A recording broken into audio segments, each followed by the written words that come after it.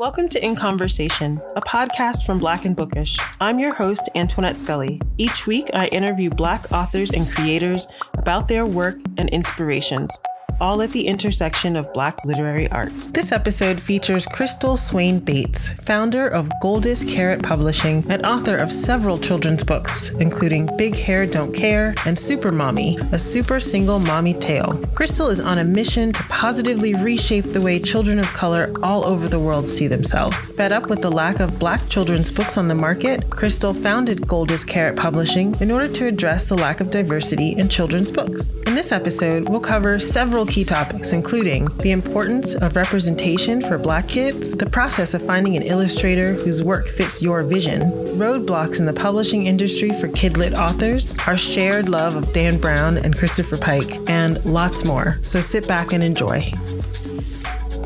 All right. So it's pretty laid back, right? Like I'm kind of laid back, so I'm not going to drill you or anything. I sort of just want to get to know you and see your writing style and your process and, what makes you uniquely you, right? Sure. So I would love to know, where are you located and what have you been doing during this pandemic is a really big question, right? Wow, pandemic. So I live in Atlanta, Georgia, and I love to travel. So currently I'm in South Africa. I've been here for about a week and a half. Just checked into a little apartment today, got all situated.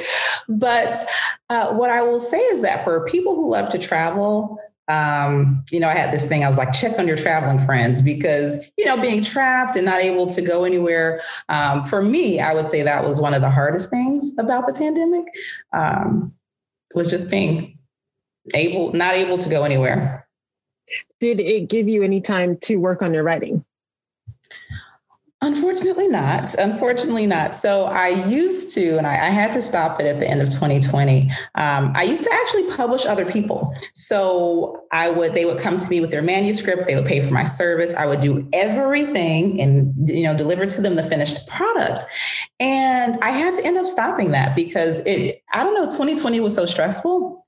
And I felt like it was also stressful if you had clients, and I had a lot more clients because I think other people were like, you know what, I'm going to sit down now and finally write that book and get it published. So I had so many people coming to me. I had so many clients, and I ended up getting very overworked, stressed out. And I think, that's part of the reason I'm so excited to just be able to kind of leave home and get a breather, reset for 2021. Yeah. But I'm hoping that while I'm here, I'll be able to work on some writing. Okay. So you mentioned that you live in Atlanta. Is that where you're from? Is that where you grew up? And childhood? Yeah. Okay. Yeah, I grew up in Atlanta. I left Atlanta at 17 for college. And then after college, I ended up teaching English in France. I ended up moving to DC. I've lived overseas. So I've kind of done a lot of things, but then I eventually said, okay. And so that's when I ended up going back home to Atlanta around 2013. And does your upbringing in Atlanta and also your traveling, does that influence the kind of literature that you're writing? Definitely. How does it influence the kind of literature you're writing? Well, for one thing, what I've been able to, and it changes every year. So what I've been able to see just from traveling the world is, that we have kids that are all over the world who sometimes we tend to think of our issues in terms of the US and not think of the worldwide issues, right? And so one of the reasons I started writing my books in the first place was because I wanted Black kids to be able to see themselves represented in books. And the more I travel, the more I realize that it's not just American kids, it's kids. You have kids, the African diaspora all over the world, and they also need to see these books. And so as a good example of that, I did an international book tour. I read at the U.S. Embassy in Ghana, and I'm reading my book, Super Mommy. And I'm showing the kids, I'm trying to get them to engage with me. They're really little. I'm trying to get them to engage. And so I took one of the pages where the character's eating. And I said, what do you eat? What kind of things do you like? Now, in the picture, it was like mashed potatoes, chicken and some other things. And so they weren't really giving me anything. And I was like, fufu? Could this be fufu? I don't even really know what fufu looks like, but I'm trying to think about local foods. And so they started naming things. They got excited. They started naming things that they eat. And I was like, man, you know what? I can literally take this book and redo it and give it, something if I wanted to be for Ghana, local foods, get the book done in translation. And I can do that for so many other places. So for me, that's what's helpful, is that it really opens my eyes to being able to actually do works in translation. And so my book, Big Hair Don't Care, I have that book in English. It's in French. It was in German, but that was a bad translation. So I have to put that one out later. So that's a really good transition, because I have a question about that. So I read Big Hair Don't Care, and I was thinking, like, even as an adult, right? Like, I love wearing my hair out. I love, don't stand behind me because you're not going to be able to see. I'm a short person, but if I'm sitting down somewhere, people behind me are going to have to navigate around the afro. And so as an adult, I wonder, when you're writing children's literature, are you thinking, okay, I'm going to write this for kids, but I'm also trying to reel in adults so that there's inclusivity in that space as well? What's interesting is that I don't think about adults when I'm writing for kids, but I think that just the topics that I write about, a lot of them are based on self-esteem and self-confidence. And these are themes that even as adults, we need and we don't realize. I have a coloring book called Color My Fro. And this is it's for anyone, all ages, right? And so I have kids that love it, but then I have a lot of adult women who love it. And they're like, I love seeing myself in these characters. I have characters that are teachers and I don't know, like dancers and all sorts of things. And it's just interesting how you don't really realize until you see it in real life that, man, I didn't realize that I had a lack in my childhood of seeing characters that look like me. But now that I see these books, I can actually relate to some of the stuff. Now, of course, since I'm writing as an adult writer, I'm sure my age does play, into some of the things. So although I try to make it very kid friendly, very fun, I am writing from my own personal life experiences. So when my hair is not straightened, I have natural hair and it blocks, just like you said, it's blocked people. It is, I can definitely write that story and write it in a way that a child could understand it, realize that they also have some similar situations, and then use the story to take pride in their hair in the first place. So, but I think it's really interesting that you said that even as an adult, you found, that you had some takeaways from it. Yeah. And besides the inspiration of your own life, do you take inspiration from other things to write your stories? Yes. So Big Hair Don't Care I actually wrote because so many young Black girls getting kicked out of school, getting suspended, getting in trouble for wearing their hair the way it naturally grows out of their head. And there were so many instances of that. And I was just taken aback, like, wow, this is what sort of message are we sending? And I started thinking about literature and thinking about kids lit and, other kids that are being teased about their hair. Part of the reason is because other kids have never seen characters, they've never been exposed in their real lives or in their book reading lives, right? To someone who looks different, to someone who is brown, to someone who wears braids or has an afro. And by that same token, you didn't have a lot of kids, Black kids, who are able to see themselves in books, to see that, oh, wow, her hair looks like mine. His hair is like mine, which means it's okay.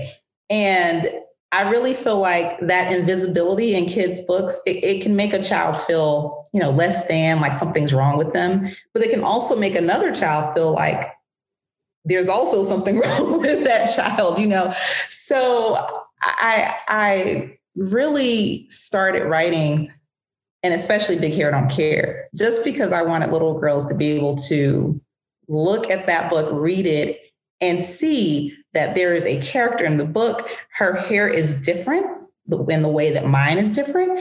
And although it gets her into these little situations and she has these experiences because of it, she's happy with it. She embraces it. And that makes me feel like I can embrace it. And that's been the content of the reviews I've been getting is parents will say, my daughter was so self-conscious. She was getting teased at school about her hair. Now she tells kids big hair don't care when they laugh at her. So to me, that's very powerful. Yeah. And, being a children's book author, are you doing the illustrations or are you working with another illustrator?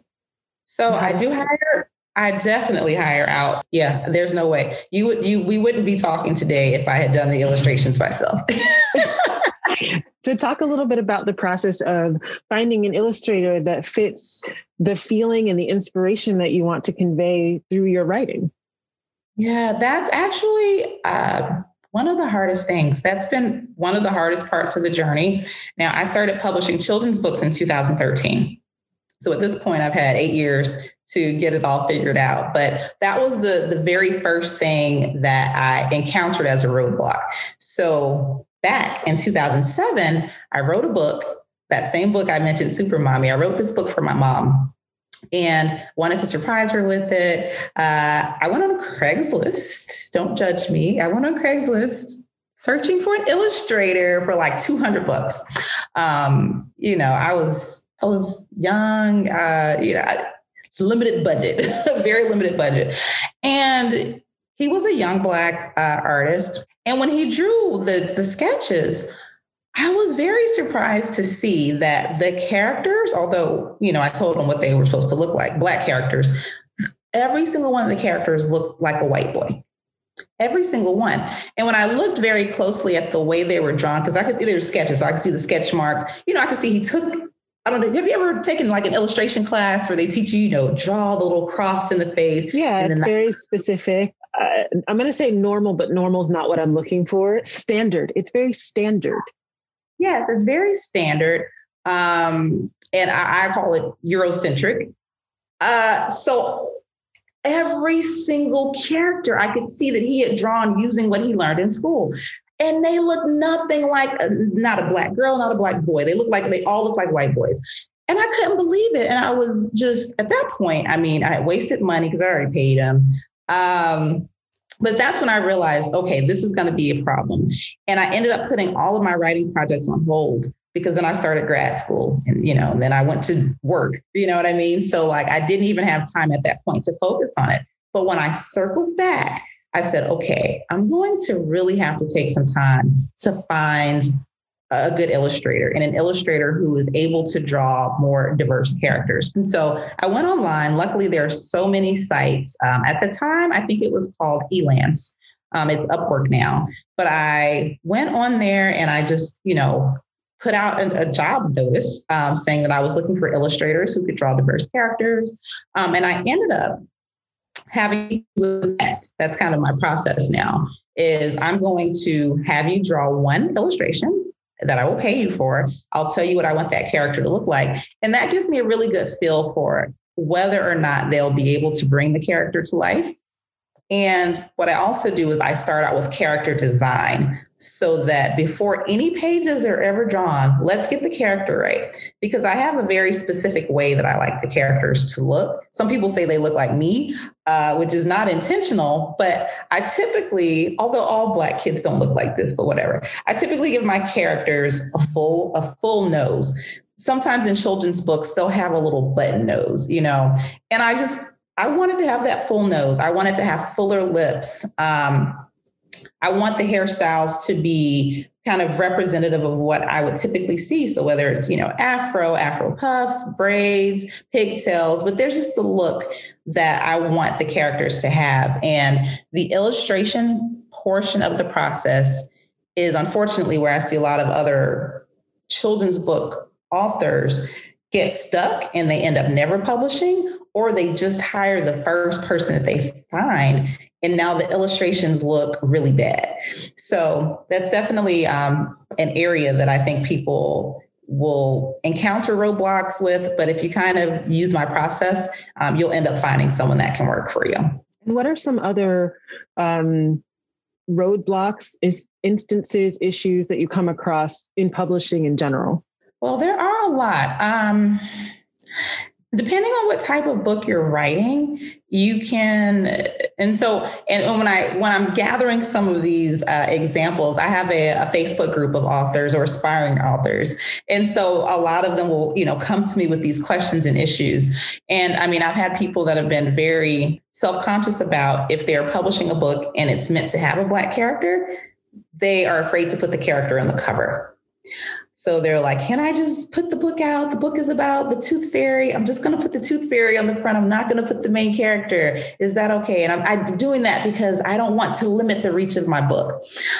So that's one of the things that, depending on what type of books you write, you can end up feeling like you have to whitewash your books or characters. Another thing that I've run into is just visibility. I feel like visibility is one of the biggest issues for Black authors, for a lot of Black authors, because it can be very hard to find us unless you are in a bookstore where, of course, they put our books in the African American section, which I'm against that. I don't like that the bookshelves are segregated. I definitely think that we should be mixed in by genre like everyone else. And that greatly impacts our visibility because now the only people that can find our books are people that navigate over to the African American section. And most people aren't doing that. Several issues. And one of the reasons that I even started my group in the first place is just because I feel like it's so important for people to be aware of authors who are actually successful. You hear so many horror stories about people who publish, starving artists, who only sold 12 copies of their books. The rest are in their garage. And I think it's so important for people to know that you can publish successfully, and you can be a full-time author without the struggle. So, those are some of the things, is just having the books be visible and having successful authors be visible as well. Yeah. Do you find that having the group has pushed more and more people to feel confident in their publishing process? I get a lot of questions about best next steps and, not just putting Black people on the covers, but feeling confident that even if they go through everything perfectly, right, we still get, we're over here, and so I'm wondering how your group has engaged with people in a way that they feel more confident to publish as well. So yes, definitely. And so what's happened is inside of my group, I have a lot of people. The way I typically get people in is through Facebook ads, because I teach these free, courses to try to teach people like, hey, you can write a book, any kind of book, right? And I've had people join who never thought that they could write a book, but they saw that and it kind of, I see this Black girl doing this. I'm kind of interested. I see her looks like me and she's talking about something I wouldn't be interested in. They joined the group, don't know where to start, what to even write about. And within a few months, they published a book. And what happens is they publish their book. They'll ask questions along the way. So you get to kind of witness their journey as they deal with the self-confidence. Is this good enough? What should I name it? How do I find an illustrator? They go through the whole process and you see it. And then they finally publish their book. And when they post it in the group, other people who have been kind of sitting back and watching feel so inspired to publish theirs because they're not just seeing me talking about my books. You see somebody, you're like, oh, you're already doing it well. You might have some secret, magic powers. But when you see someone who started out just like you without even an idea, and 4 or 5 months later, they have a book out, it really sparks and motivates other people to do the same. And I know this because they tell us, like people will literally say, I watched y'all. Everyone else drop their wins and talk about how they published their book, talk about these interviews they're doing, the bookstore readings and signings.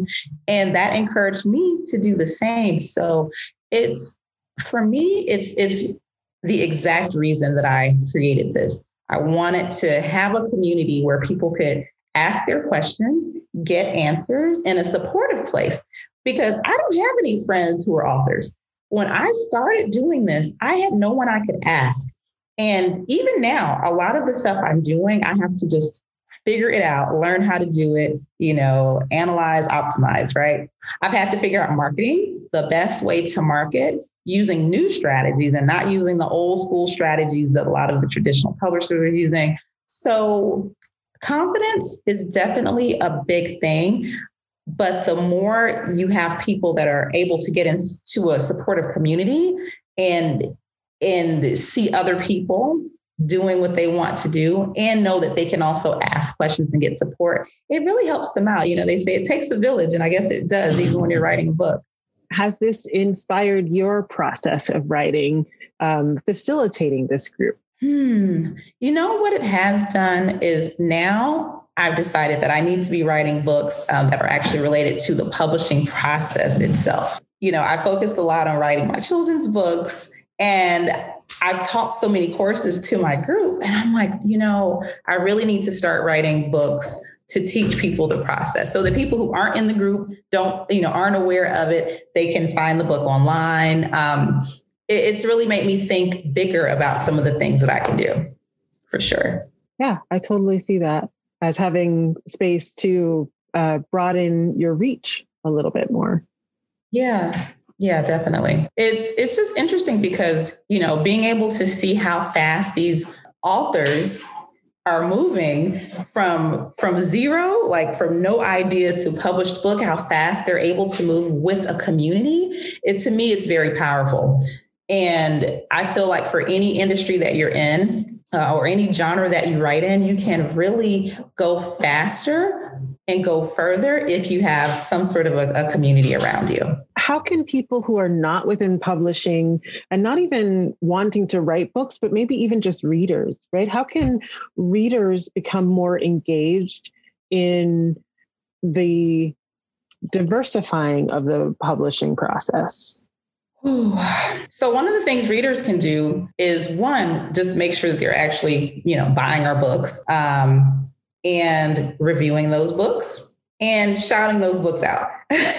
So I saw a really nice meme the other day, and I said, I need to use, some of the same text and make it about books, because it's like, how can you support authors? You don't even have to always necessarily, if you don't want to buy the book or gift the book to someone, there's some other things you can do. But I definitely feel like, one, by buying and supporting and reviewing, that helps spread the word, because word of mouth goes so far. Two, I would say requesting some of the books in your bookstores. If you have a favorite author and you notice that your local bookstore doesn't carry the books by that author, go in there and talk to the manager and say, hey, I'm not sure if you know about this author, but here's the book. I love it. My child loves it. And I think it would be a great idea for you to get this in your bookstore. Little things, like the littlest things. And something that's worked extremely well for me, and I'm so thankful for the parents who love books, is that they will take, back when schools were open, depending on where you're located,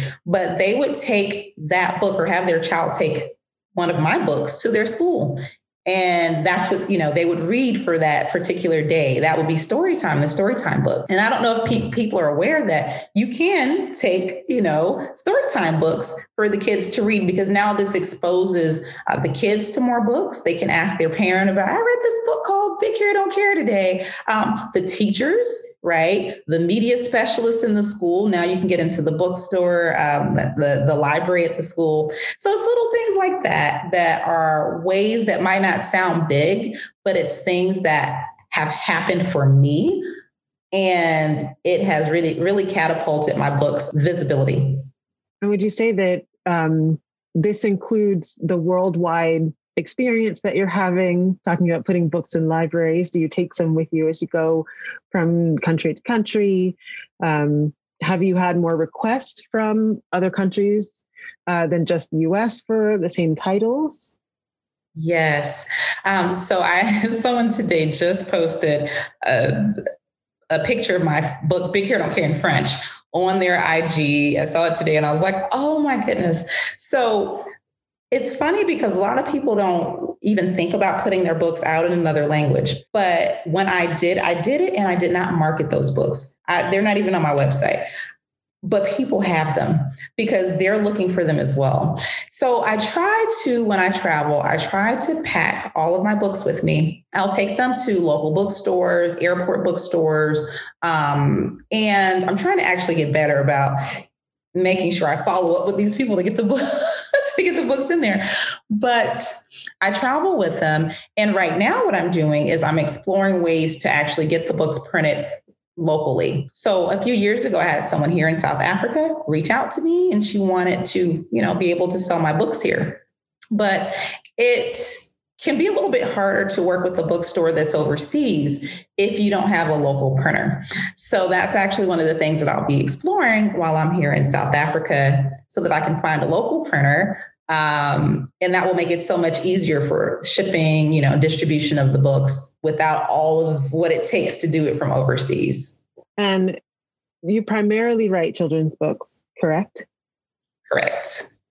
And so you've talked about maybe wanting to push out of that genre into more instructional writing. Are there any adult novels in you? Any adult long form nonfiction, poetry? What is, Yes. Do you run the gamut of all of these things and you're everything, all of the above? So my actual, so I have two books that a lot of people don't even know about. So one of the books I wrote, it's under a pen name, and it's like a health food book. So this is one of the first books that I wrote, just to kind of see like, how does this whole self-publishing thing work?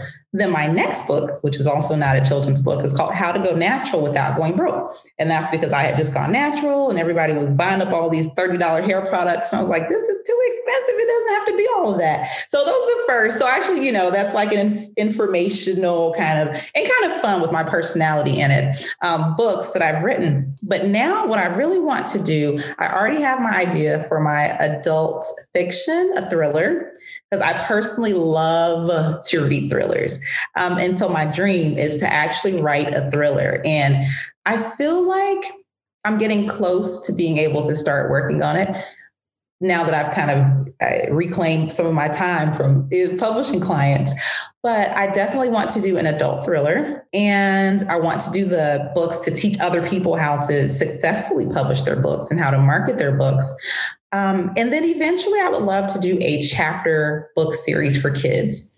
And I want to do that because I grew up reading so much and I read so many series. I mean, I love Nancy Drew. I love mysteries. So I grew up reading Nancy Drew. I grew up reading The Babysitter's Club, like a whole bunch of series. And I haven't explored what that market looks like now, but I just know that for me, that really impacted, I feel like my worldview, because as a kid or as a preteen, that was so much of what I was reading. Those characters became like real in my mind. And the thought of being able to write for that girl that was me is absolutely amazing. So I want to do all of it. I want to know your writing process. I want to know what you do when you get up and you decide, okay, we're going to put some words on a document today. So I can't really write like that. I can't just tell myself, okay, Crystal, right now you're going to write.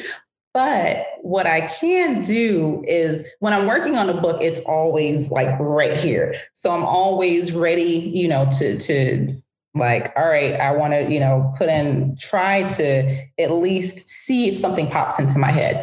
So my process is weird to me because I write my titles first. So for all of the books that we just talked about that I want to do, be it the book for writers, the thriller, all of that, I will have the title first. So I have titles that are already decided on for books that I haven't started yet. So once I have that title, the title is what really leads me down that path. So I find that I write better when I'm not trying to write. So for example, if I'm washing the dishes, when I wash the dishes, when you're doing household activity, like my mind it's kind of like, okay, I'm not on my phone, I'm not on the computer. And now my mind is just free as I just do this mundane thing, right?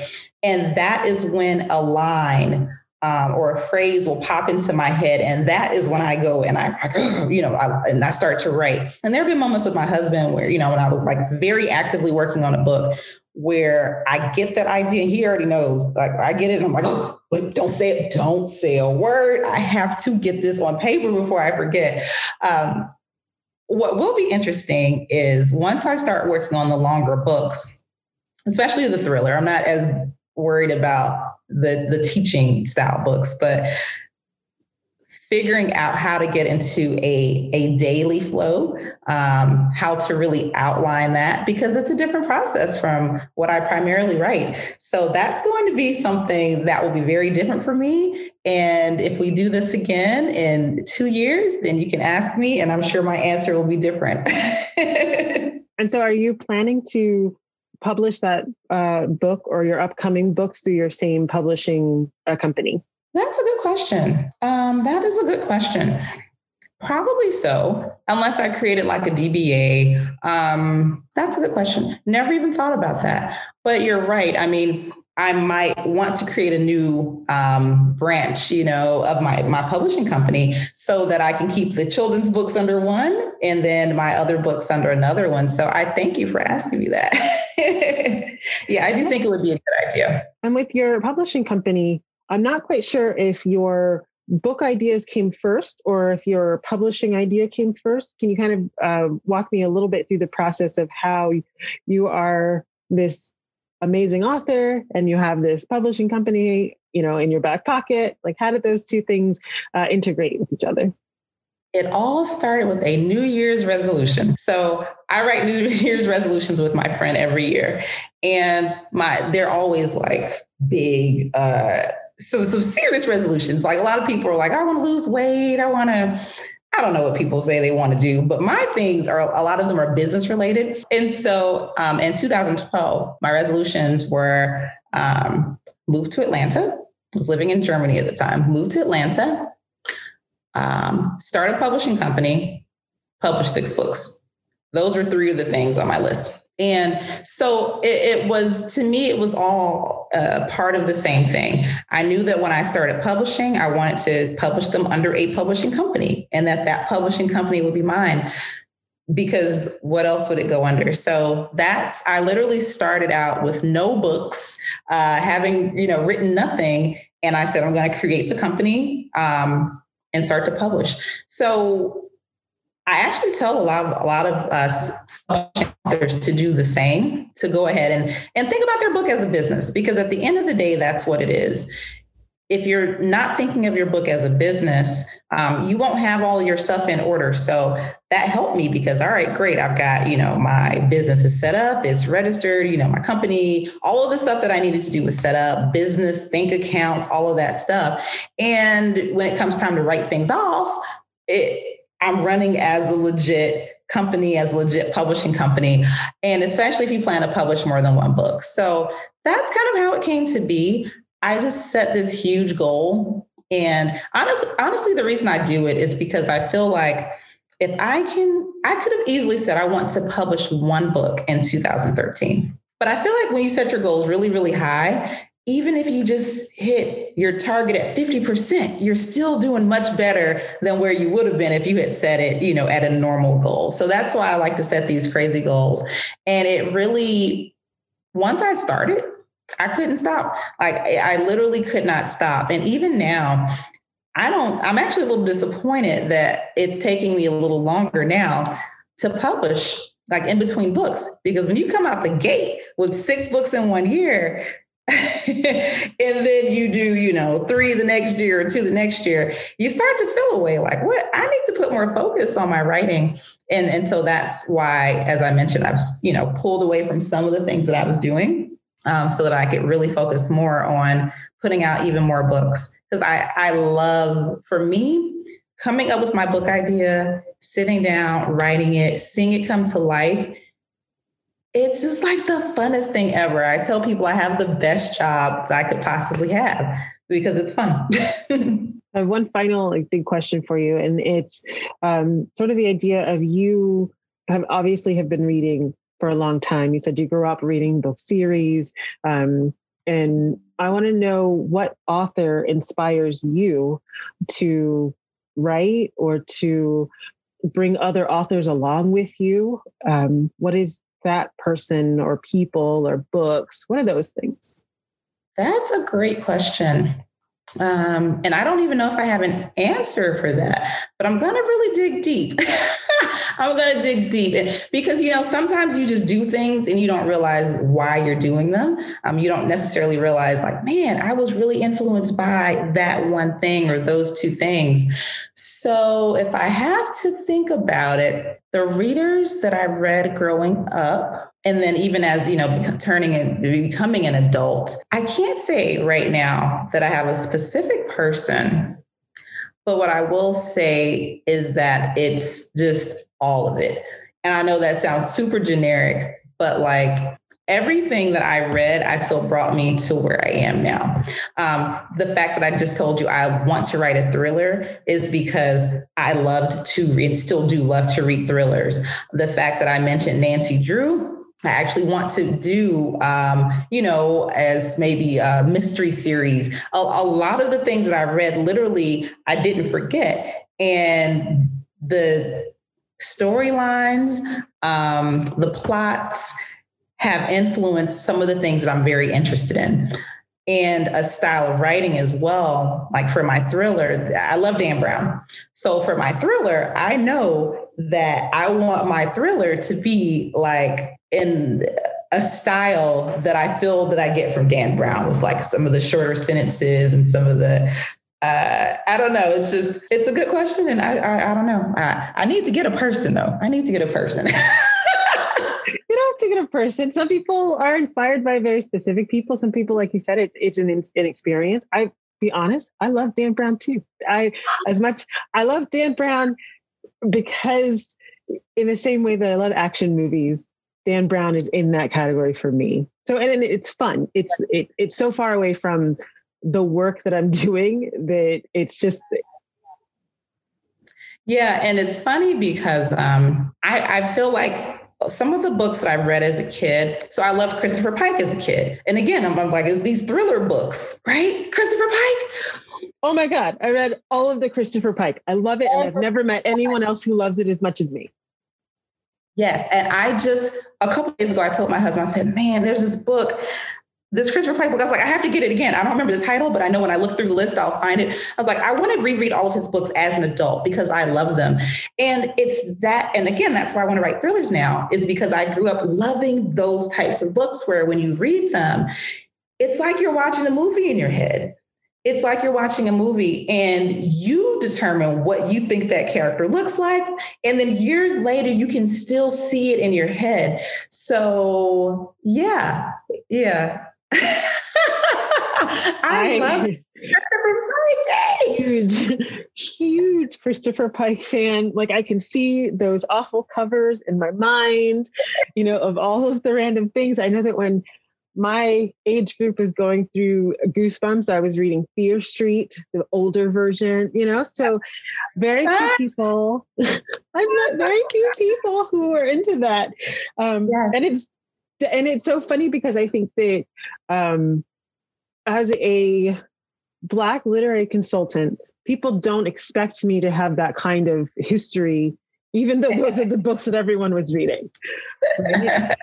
And I guess that you probably get the same thing when you go through and you're like, yeah, I really like Dan Brown. People are probably like, wait, what? And that's the thing, like, I just felt so weird because I'm like, I feel pressure, like I need to have, I need to have a Black person that I can call out and say that I love. And I do have, people that I love, but yeah, Christopher Pike was it for me. And I really, I'm going to go back and read all of them, but I can see how, again, that book or that author, plus a lot of the other stuff I read has really influenced just kind of what I want to do now. So in addition to the books, so I want to be, and I guess I'm going to need a pen name because I can't be Crystal Swain Bates, the children's book author, and Crystal Swain Bates, the thriller author. And, so I'll have to come up with a new pen name for those. That is amazing. I'm so happy that you took some time out of your schedule to chat with me today. This was amazing. I'm very glad that you were able to have me on. I really appreciate it. I love to talk. I love talking books. I love talking books. publishing, the state of the publishing industry, all of those things are kind of my everyday life now, especially now that I'm full time. And I think that's another thing about, I started out with so many books and then it was a little slower for me to publish. I was still working full time. So I had a crazy schedule where I would work, get off of work 5 or 6 o'clock, eat dinner, maybe watch an hour of TV. And now it's like, okay, now I need to work on these books, whether it's writing the books or working on marketing, any of that stuff, I literally had to do in the nighttime hours. So from like 9 p.m. until maybe 4 or 5 a.m., I would work on the books, get 1 hour of sleep if I went to sleep. There were a lot of nights I didn't go to sleep and then go to work. And a person can only do that for so long, and then with life stuff as well, it's like it can become hard to find the time to write like you used to write. So I'm really excited about finding more of that time as I move forward now that I'm full time. And I've been full time as an author since 2018. Can you imagine yourself doing anything else? Yes. There are so many things that I love. I love travel. And so if I wasn't a writer, see, it's funny because I would probably be writing travel books. Actually, that's something I wanted to do, a travel line like Rick Steves. I was like, I'm going to do my own travel line of books, which I can still do. It's still, but if I didn't do anything concerning writing, it would be travel. And I wanted to, years and years ago, before I started writing, I wanted to create a series of trips that were kind of like, it might sound corny, but it's okay. Kind of like back to the motherland trips. Like, we're not even back to the motherland. They were kind of like Black roots, African diaspora trips. So for example, a lot of the places that I travel to have a rich history of, famous Black people did this and that, or so like Paris. I love Paris. And I wanted to do a Black Paris tour. So, all right, y'all come on this tour and I'm going to show you stuff you're not going to see on other people's tours. You're going to see Black Paris. You're going to see Black Barcelona. You're going to see the hidden, So I would probably be doing something like that, honestly. Yeah, those are my two loves, writing and travel. And eventually I'm going to find a way to combine the two, whether it's in this travel guide series or one of these trips or retreats. But once I can mesh the two, I'm going to be a very happy girl. That sounds like an amazing idea. I would totally buy a Black Guide to Paris. Yes. All right. On point. Thank you again so much for taking the time out, for letting me get to know you, letting my readers get to know you. That, we do this to bring forth Black stories and elevate and uplift Black stories, Black people. And this is amazing. Thank you so much. And if there's anything I can ever do for you, let me know. If you're having people that are looking for beta readers or something like that, might be some people in my group who are interested. So I would love to work with you in the future if we see a way that makes sense. Yes, let's do that. Woohoo! So have a great evening. All right. Thank you so much. Have a good night. You too. Bye. Thank you for listening to In Conversation with Black and Bookish. If you'd like to learn more about our guest, you can find her at her website, crystalswainbates.com, all one word, or on socials, Twitter, Facebook, and Instagram at @cswainbates. And you can find me, Antoinette Scully, on Facebook and Twitter at Black and Bookish, and on Instagram at Black and Bookish Blog. This episode was produced and hosted by Antoinette Scully. Our sound editor is John Scully, and our transcriptionist is Jessica Ludoska. Visit blackandbookish.com to subscribe to future episodes and to learn how to support the show. Thanks for listening. Hope you enjoyed.